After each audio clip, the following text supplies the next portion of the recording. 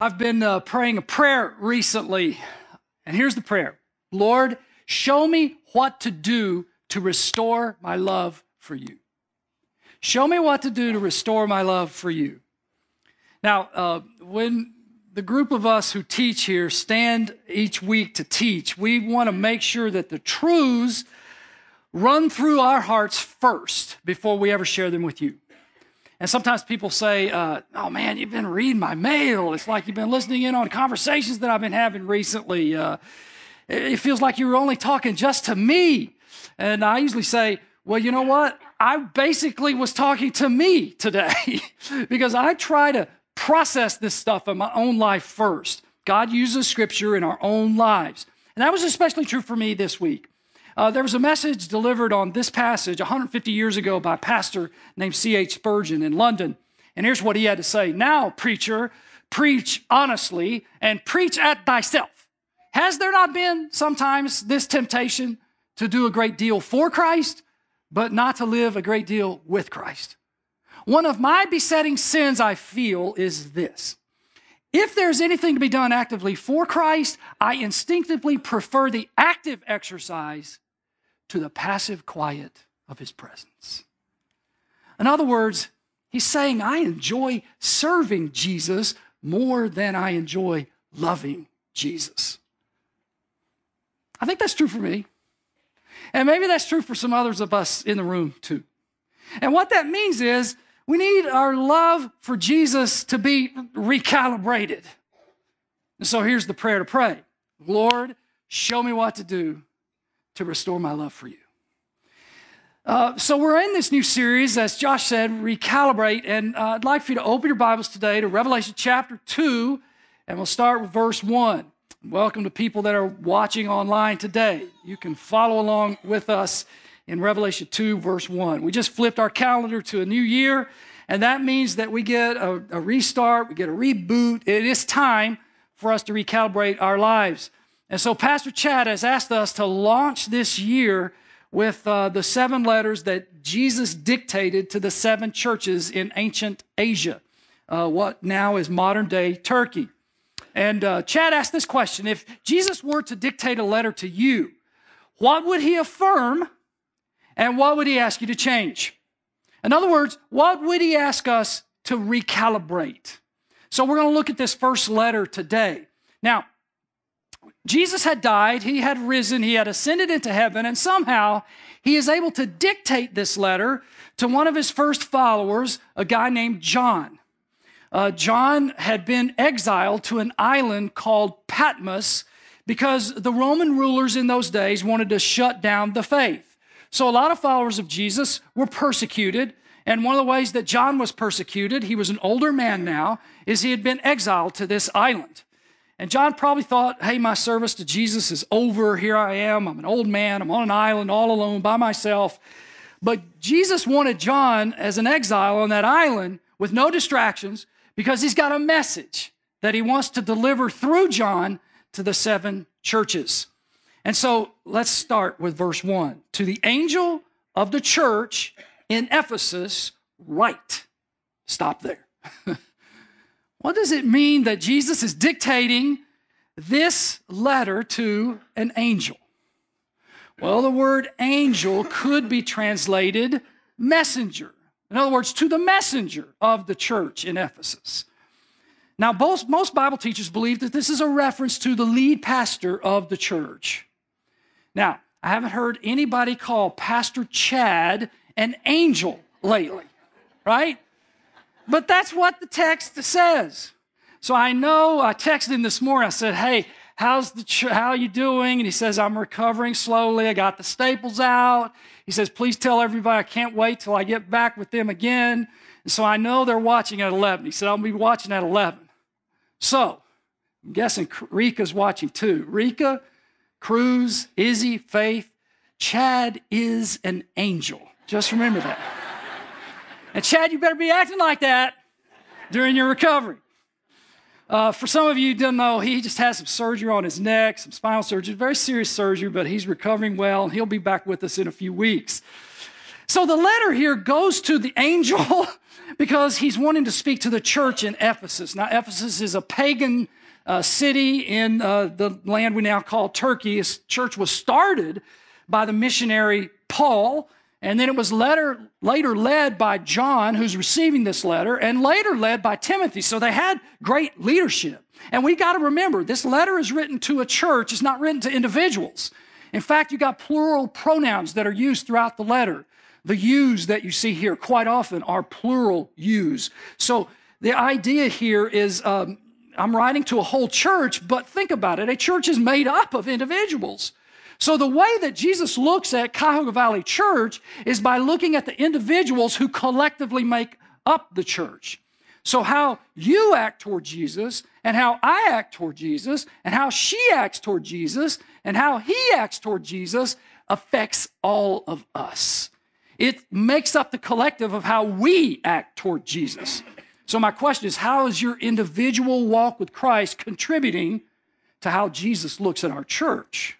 So back to the text. To the angel of the church in Ephesus write, the words of him who holds the 7 stars in his right hand and who walks among the 7 golden lampstands.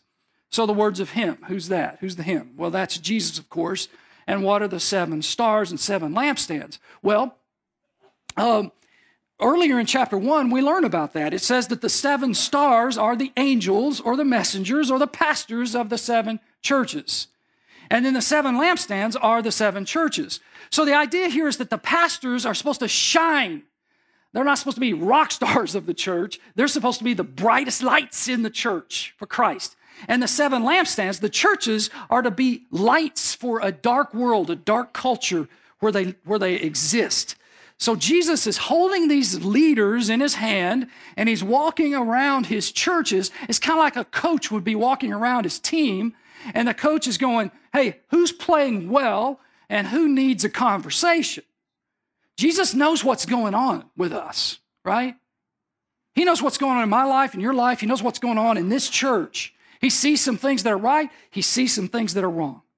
And by the way, we got to keep in mind who's speaking. The words of him, Jesus. Who's this? He's not somebody to be trifled with, right? He's not somebody to be ignored. He's not like a little league coach. He's not like a grumpy landlord. He's not like a boss in the marketplace. This is the one who died, who rose again, who ascended to heaven, and who is coming back. And the Bible says he will judge us. This is the one we will stand before, and we will give an account of our lives. And in fact, in the previous chapter, John says that he saw Jesus, and when he saw Jesus, he fell at his feet like he was dead, because he saw him as hair white as wool, which speaks to the authority and the agelessness and the wisdom of Christ. It says that his eyes were like flames of fire, piercing and penetrating. He sees everything, and out of his mouth comes a sharp two-edged sword, and it's like he cuts away anything that it displeases him. And it says that he had this robe on, which speaks of his dignity and his royalty. And it says that his voice was like the voice of many waters. He has resounding authority. And it says that his feet were like feet of bronze. He could trample down his enemies. This is the one who's speaking to the church at Ephesus. And this is the one who's speaking to us today. And we dare not minimize him. We dare not tune him out. And we dare not excuse our behavior. So here's the question. Would Jesus give them a thumbs up, thumbs down? Would he give us a thumbs up, a thumbs down? See, Jesus does give them a thumbs up because the church at Ephesus was a hardworking church. And these are people who put their blood, sweat, and tears into their work for the Lord. They gave to God what cost them. Look at verse 2. He says, I know your works, your toil. Works. It's like being on mission. It's helping the poor. It's helping people in need. It's leading a ministry. It's teaching a class. It's opening up your home to a life group. It's leading a life group. It's like serving other people. But there's more than just works. There's toil. He says, I know your toil. And some versions use the word labor here, and involves sweat equity. It's like energy. It's like I'm working for you even if it hurts, even if it costs me pain. He gives them a thumbs up. There's more.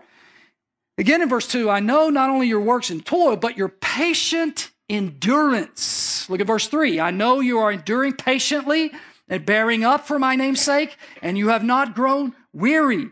So these believers are on a constant, ongoing service for Christ. Day after day, week after week, month after month, year after year, decade after decade. These people just keep it up. They're helping the poor. They're tending the sick. They're sharing the good news. They're taking care of people with mental illnesses. They teach the people how to live. It's not sporadic service. They go through persecutions and difficulties and hardships and discouragements, and they don't waver. They're always faithful. So he gives them a thumbs up for that. There is more. The teachings of Scripture always come under attack. The world around us always wants us to water down the truth. That was true back then. Look at verse 2 again. He says, I know how you cannot bear with those who are evil, but have tested those who call themselves apostles and are not, and found them to be false. Not everybody you listen to on TV and on the radio is a good guy. Verse 6, yet this you have, you hate the work of the Nicolaitans, which also I hate. That's strong language. Who are these guys, Nicolaitans? We don't really know much about these people. They're actually only mentioned 2 times in the Bible, right here and then later in this chapter in verse 16. They claim to be followers of Jesus, but they live lifestyles contrary to the Scripture. And he says to the Ephesians, you stood up to these guys. Thumbs up for your works. Thumbs up for your toil. Thumbs up for your endurance. Thumbs up for your endurance for the defense of the faith. Now, could Jesus say about you, I know your works? Because frankly, some of us in this room, we haven't done any. Some of us profess, well, I'm a follower of Christ, but there are no works. There's no proof that you are a follower of Christ. I wish that Jesus could write to you, I know your works. Could he write to you, I know your toil? Because many followers of Christ have works, but they have no toil. They have no labor. You might say, well, I know your sloth. I know your procrastination. I know your laziness. I know you shirk the hardest work for me. May we be known for our work and our toil for Christ. And some even work and toil, but they don't have endurance. They only last a little while. They run out of gas. That's not true for this church in Ephesus. How about you? Or is it up and down with you?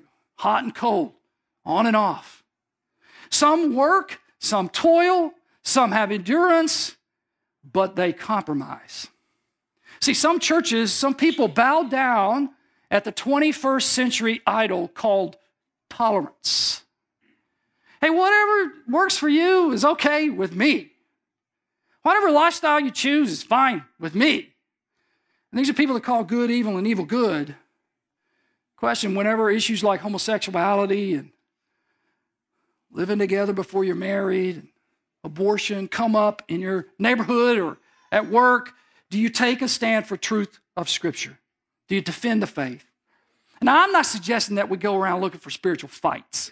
I mean, please don't start some kind of a weird, disgusting Facebook thread. Don't do that. Because we're supposed to be kind, we're supposed to be winsome, we're supposed to be gentle, but that doesn't mean that we still can't be firm. You know, don't beat people up with your Bible. But when issues come up at break time or at work, have you ever said a good word for Christ in defense of what he teaches? Would he give us a thumbs up? Now, Jesus gets to the heart of the matter. And as he walks through this church in Ephesus, he sees something wrong. So he not only gives a thumbs up, but he also gives a thumbs down. And I wonder if he would give us a thumbs down today. What's he give a thumbs down for? It's lost love. It's possible to be so busy serving Christ that you neglect loving Christ. Look at verse 4.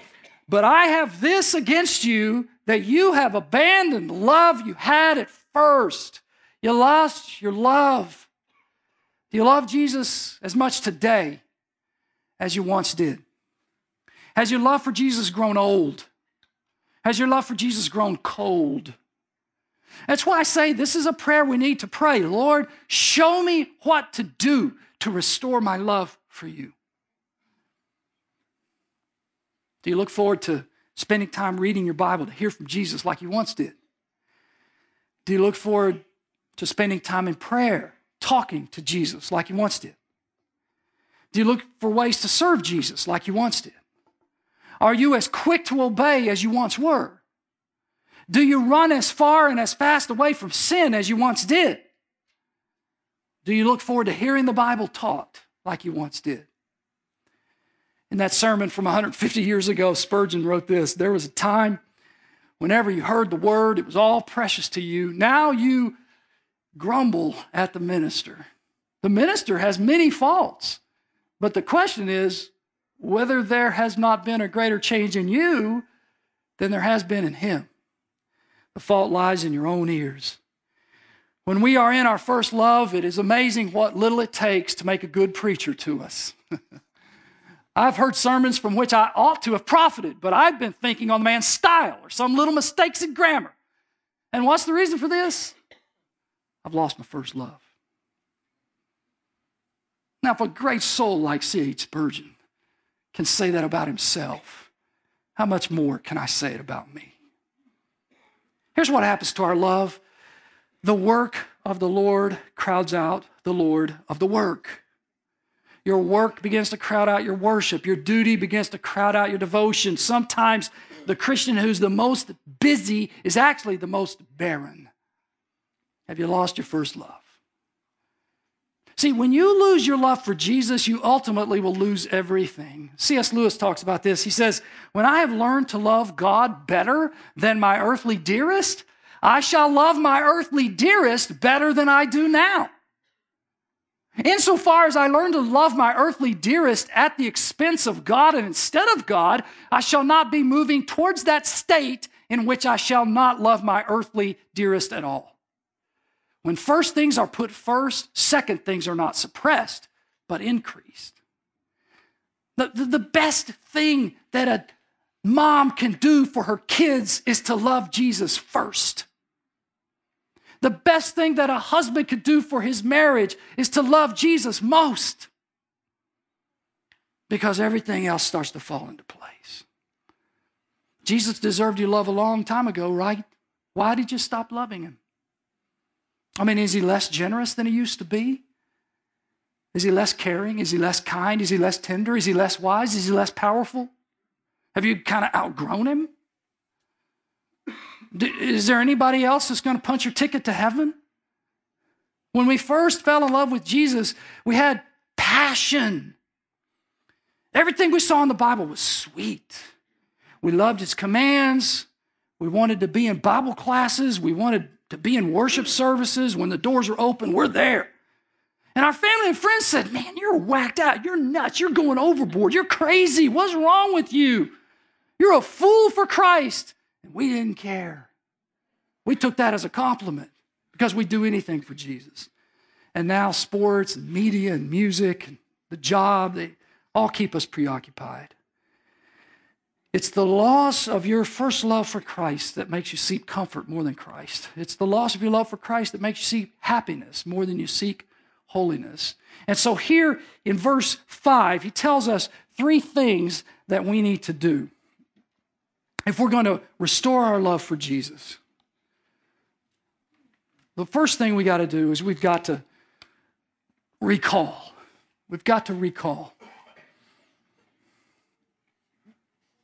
And so I'm trying to draw, best I can, a hand with a finger up with a little ribbon tied around it, right? So we can recall. Look at what it says in verse 5. Remember, therefore, from where you have fallen. The idea is for us to think back, to think about the love that we had for the Savior when we first came to know that he had forgiven us for our sins. You saw him bleeding on the cross, dying in your place, paying the penalty that you should have paid. And he whispered in your heart, I'm your salvation. I have taken your sins and I've paid for them with my blood. You are totally forgiven. The slate's wiped clean. You can live in heaven forever with me when you die. You loved him then. Those days were so happy you could not forget them. And he says, return to that time when you first saw the light and the burdens of your heart rolled away. I remember when I fell in love with Jesus. I was about 21. I was on a mission trip. When we came back from the States, I was constantly reading my Bible, the book of Philippians, I remember. And I was listening to sermons on, we had these little plastic things called cassette tapes back in the day. And I popped those babies in. I listened to those sermons over and over again. 4 sermons. In Philippians 1, 2, 3, and 4. And those, Marianne and I were dating at the time, and man, we fired letters back and forth to each other because this is before texting and FaceTime and all that. And man, my letters are filled with stuff from my devotional life. It just spilled over. I couldn't help but talk about Jesus. Remember from whence you have fallen. Pastor Chad says, we got to be careful about this word fallen. We can misuse the word and make our sin like it was an accident. Oops, I fell. I didn't see that coming. Seriously? There was a series of significant or subtle intentional acts that led us to the place of failure. And it's the same with loving Christ. We can't just say, oops, I guess I fell out of love with Jesus. It's a series of very significant and subtle intentional decisions. I picked up the remote rather than my Bible. I scrolled social media for 60 minutes rather than praying for 10. Remember. It's a present tense verb, and it's describing ongoing action. And so in the original language, this present tense verb means that we could translate it this way: keep on remembering. Remembering when there was nothing between you and the Lord. He was your life, your joy, your hope, your love. Sermons weren't boring then. You weren't going, when's that guy going to shut up? Prayer meetings weren't painful then. Scripture reading wasn't a chore then. There was a time when you embraced the troubles and the trials of life because you knew they came through the filter of a friend, and his name was Jesus, and he was going to help you deal with it. You enjoyed the sweetness of walking with him and talking to him about everything that came your way. So I want you to think back. Was it better then or now for you? Did you have more peace, more strength, more hope, more joy then or now? Did you sleep better then or now? Did you awake more cheerfully then or now? Did you deal with tough times better then or now? To restore my love for Jesus, I've got to recall. And then to restore my love for Jesus, I've got to, this is a little guy who is praying. I've got to repent. And this is also in verse 5. Look at it. Remember, therefore, from where you have fallen and repent. The Greek word here for repent is metanoia. It means a change of mind that produces a change of life. And here it's not a present tense thing. It's not something to keep remembering, like remember. This is repent now. It's an aorist tense verb, which means right now. Do it. Get alone with Jesus. Get on your knees or on your face. And you say, I've had all the wrong priorities, Lord. You're the best thing that ever happened to me, and I've been failing to love you. I've been obeying you. I haven't been in your word. I have been spending time with you. I don't talk to you throughout the day like I used to. I've been neglecting you. I know I've been wrong, and I know it's been hurting your heart. Please forgive me. Please help me. I'm changing. I want to be back in love with you. Repent. Repent. Remember. Repent. And the last one is, when you're looking at a YouTube video and you can, on an iPad, hit it, the idea is to replay. Replay some things. Look again in verse 5. It says, do the works you did at first. This word do is also an aorist tense verb, which means do it now. Do what you did before. Don't wait till February. Get it going now. Fall in love again. Do it now. What did you used to do? For some of you, it was like a certain book that you read and it moved you. For me, it was that series of cassette tapes. For some of you, it's like music. It connected you with Jesus. You used to turn off the TV at night so you could get up early in the morning and read your Bible and pray. You would put the phone with the alarm across the room so that when off, You had to get out of bed on a cold morning in January to go turn it off, and then you splashed a little water on your face. You got a cup of coffee or a cup of tea, and you sat down in a favorite place to read your Bible so you could journal and you could pray. And you'd forget about the time because you're kind of lost in your love with Jesus. He says here, replay. Do what you did at first. What is the sin that you used to avoid, but you're not avoiding it now? What's the promise that you used to claim, but you're claiming it no more? What's the example of someone that you used to follow, but you're not following that example anymore? What's the command from Scripture? You used to obey it, but you're not obeying it now. What's that service that you used to perform, but you're not? What's that friendship you used to have? It's like, dude, I don't want to meet with that guy anymore. Do the deed you did at first. Do what you did before. Do whatever it takes to fall in love again. And the idea is like, do it now. So I want you to brainstorm with me this morning.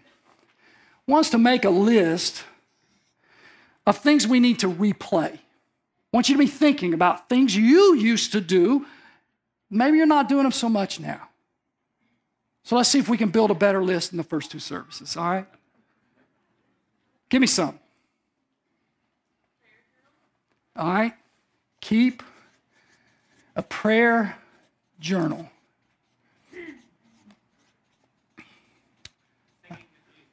Singing to Jesus. And I think that was Dale. I've heard Dale sing. It's not so good. But to Jesus, it's awesome. Jesus thinks it's awesome, doesn't he? Yes. Sorry, Dale. Be thankful to God. Yeah, there's a verse that says, thank God in everything, for this is the will of God for you who are in Christ Jesus. 1 Thessalonians 5. What else? Get back to the men's group. Get back to the men's group. Can I get an amen on that, Dale? Get back to the men's group. All right. Who else? All right, we got two at one time. I heard praise for blessings. And I heard over here, keep a Bible with you. Wow. Memorize Scripture. See, this is really good because when the preacher says this stuff, you tune it out. But if you guys are preaching to yourselves, that's like, really, that's good. What else? I got room for about 5 more. All right, come back to church and share your testimony. Do what? Listening to sermons. Okay, testimony. Listen to sermons. Man, I remember in those early days, I would listen on the radio to these guys, and I can't believe it's so tempting for me now to just listen to stupid Cleveland Browns sports talk radio. Why would you do that? Daily devotions. All right, we got room for one more. Who's going to be the last one? I said one person, not 15. Be joyful in all things. I heard that. All right. Rejoice always. That's that same passage where it says, pray without ceasing and count it all joy, or be thankful in all things. Rejoice always. Okay.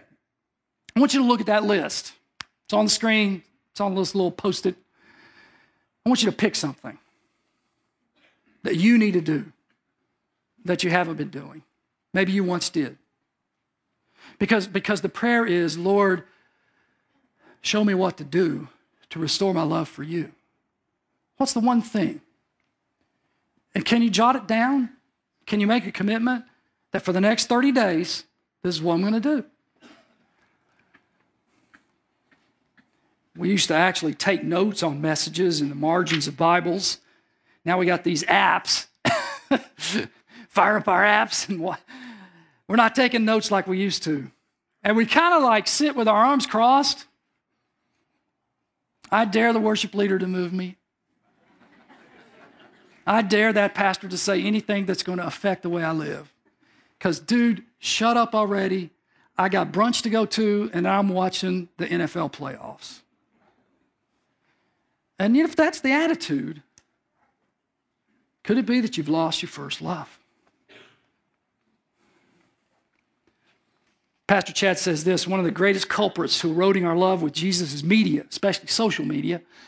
If we spent a fraction of time with Jesus that we do watching TV, movies, and on social media, we would be way more in love with Jesus. What if we start our year answering a call to fast from the media that invades and intrudes on our relationship with Christ? What about a week of replacing social media with time in the Word and prayer? What about weekly fasting days? What about finding an accountability friend to help me stay on target? How might I recalibrate how I spend my time to cultivate more love for Jesus? I think we have a skewed understanding of what loving Jesus really looks like. I mean, we kind of think, well, if I read my Bible and go to church and pray and stay away from certain kinds of sins and kind of do it half-heartedly, that's good enough. Or we think, well, if I'm on the right side of the political equation, whichever side you think is right, then that's good enough. But here's what Jesus says about loving him. John 14:15, he says, if you love me, you will keep my commandments. It's pretty simple. If you love me, you will keep my commandments. You will do the deeds. You did it first. When I first started dating my wife, Mary Ann, she was at the University of Alabama, and I was at Vanderbilt University in Nashville, Tennessee. Again, before cell phones, before texting, we would write letters to each other, but I'm going to tell you, we could not wait to be together. I thought about her constantly. Wonder what she's doing right now. I thought about her constantly. There was a lot of infatuation back then, a lot of immaturity back then. We've been married now for 41 years and counting. And I sometimes do have those same feelings. I cannot believe that she would marry the likes of me. What a fortunate man that I am. But the way I show my love for her is not through fleeting, sentimental, immature emotions. The way I show my love for her is through an abiding, settled commitment to prove my devotion to her. It's different now than it used to be. Some of the feelings are still there for sure, but a more settled commitment to devotion, I think it's more important. In my house, one of the greatest acts of love for me to Mary Ann is for me to do the dishes. Now, I did the dishes a couple of days ago in the afternoon. And then I went back to the kitchen in the evening, and I looked at the sink, and it was like full. And I said, hey, didn't I just clean up this kitchen this afternoon? I can't believe it's messy again. What are you guys doing around here? And as soon as I said, I thought, dude, I've heard Mary Ann say that like 1,000 times. I'm turning into Mary Ann. I express my love for my wife by doing the dishes and vacuuming and doing laundry and putting the toilet seat down. Do I want to do these chores? Almost never. But if I love my wife, I do the dishes. We have to be people who do the chores of the Christian life if we're going to show Jesus that we love him. If we love him, we'll keep his commandments. And you're not saved by doing this stuff. You don't get your ticket punched to go to heaven because you do these things. As Ephesians 2:8-9 says, we're saved by grace through faith, right? But verse 10 says, for we are his workmanship, created in Christ Jesus for good works. For good works. Now, there's a way to do these good works that works. And there's a way to do good works that doesn't work. So you got to do it with a good heart. I mean, my son asked, hey, Dad, can I use the car? I might say, yeah, you can use it as long as you wash it. And what if my son cops an attitude? What if he gripes? What if he says, I can't believe my dad's making me wash the car. So I'll go wash it, but I'm not happy about it. Well, that's not love. I mean, it's my car, it's my gas. He needs to be thinking, wow, Dad, Thank you. I'll wash the car before and after I use it. Thank you so much. Big difference, right? What if we keep the commandments of Christ and we cop an attitude? We need to do it with a good heart. Because we don't want Jesus to say about us, hey, you honor me with your lips. You honor me with your deeds. But your heart is far from me. See, it's time, it's way past time for us to do the deeds we did at first. So again, our prayer is, show me what to do to restore my love for you. Now there's a threat at the end of verse 5. He says, if not, I will come to you and remove your lampstand from its place unless you repent. And here he's describing a loss of influence, a loss of effectiveness. Now, where did that go? Well, when passion for Christ goes, power from Christ goes. You know what gives us spiritual power? It's love. It's love for Christ. Because it's real love that gives you influence for Christ. So you could teach a lesson, share a scripture, write a note, do some good deeds, do all of this stuff. But without love, there will be little impact. But if you teach a lesson or share the same scripture or write the same note with a love for the Lord energizing it, God will see to it there's power there. Look at how the letter ends. He who has an ear, let him hear what the Spirit says to the churches. To the one who conquers, I will grant to eat of the tree of life, which is in the paradise of God. Now, this is a reference to the best news ever. We're talking about eternal life here. We're talking about living, serving, working, growing, learning in heaven forever without the encumbrance of sin. It's unbelievable. So, who is the one who gets the eternal life? Well, think about it. It's the one who overcomes the tendency to fall out of love with Jesus. It's the one who pursues staying in love with Jesus. I mean, if you have time for love, you get the tree of life.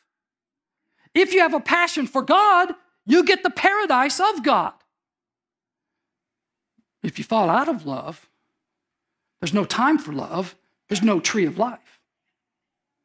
If there's no passion for God, there's no paradise of God.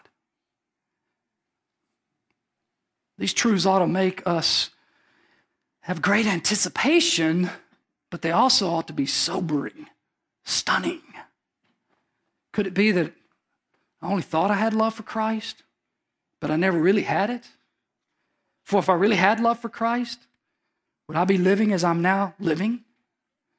I mean, if I go on backsliding for another year or another 6 months, who knows where I may backslide to? Maybe into some shameful sin. Maybe I lose my family.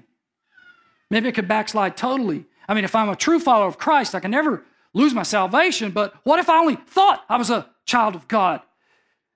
What if I just made a profession, but truth be told, I never take delight in the things of God? What if I'm a good person, but I'm not a godly person? Because there's some of us here, we profess Christ, we don't possess Christ. So as a prayer maybe expresses your heart today, I've had all the wrong priorities, Lord. You are the best thing that ever happened to me, and I've been failing to love you. I haven't been obeying you. I haven't been in your word. I haven't been spending time with you. I don't talk to you throughout the day like I used to.